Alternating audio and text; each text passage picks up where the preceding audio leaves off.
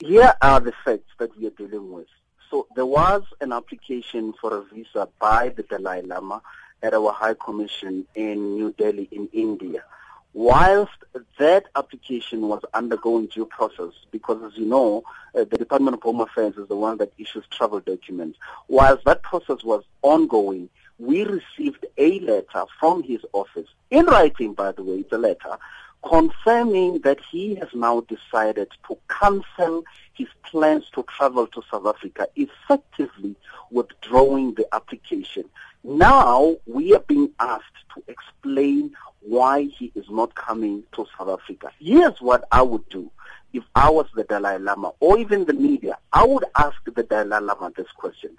If you want to put the South African government on the spot or under the spotlight, why don't you apply and leave your application with them, allow them to make a decision whether to grant you the visa or not? Then we will have something to talk about because there will be a decision. However, right now as we speak, the South African government is being allowed to explain something which we shouldn't be explaining because we were not even allowed to make a decision on whether to grant the visa or not. He is the one who cancelled his trip.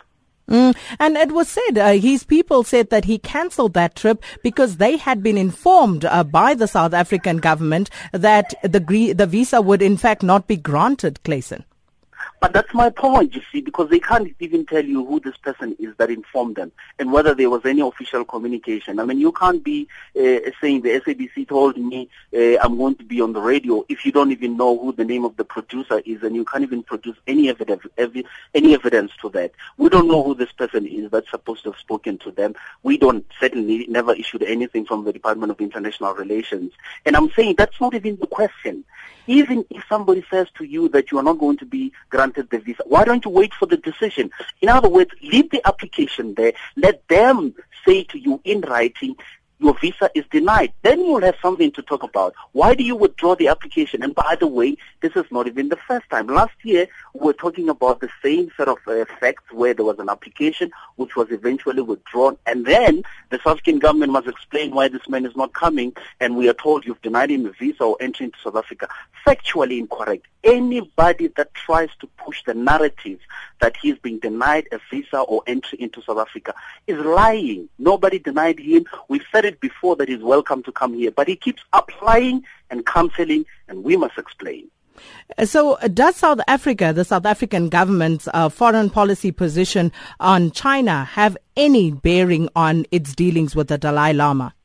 But you see, here's another thing. So the South African foreign policy is the most fierce and independent. We are known not to bow to anybody's pressure, but I'm saying the issue of China here and our foreign policy does not even arise. You see, if you were talking to me in the context where there's been an application and we denied to grant the visa, then you could rightly ask me the question, who influenced your decision not to grant the visa? Now, in the context where there was no decision by the South African government, we're not allowed to make that decision because there was an application and then a cancellation. So because there was no decision, the question of who influenced or who influences our foreign policy does not even arise because there was no decision here.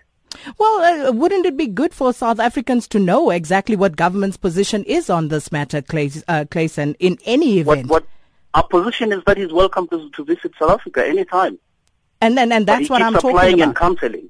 Yeah, that's our position. We've said it before. The Dalai Lama, like anybody who wants to visit South Africa, is welcome to do so. The conditions are that you apply for a visa and then you travel to the country like with any country in the world. So, but he keeps applying and cancelling, but the South African government must then explain why he's not coming. And just as a parting shot on this particular matter, Clayson, if the Dalai Lama were to apply now again, would DIRCO actually go and actually follow up just to make sure that processes have been followed so that we don't find ourselves in this mess again, given that it is such a high-profile incident? No, absolutely. I mean, he's welcome to apply. And as I've told you before, the department that issues travel documents is Home Affairs. So I'm sure Home Affairs will ensure that the application is processed like it was doing even now when he cancelled his trip.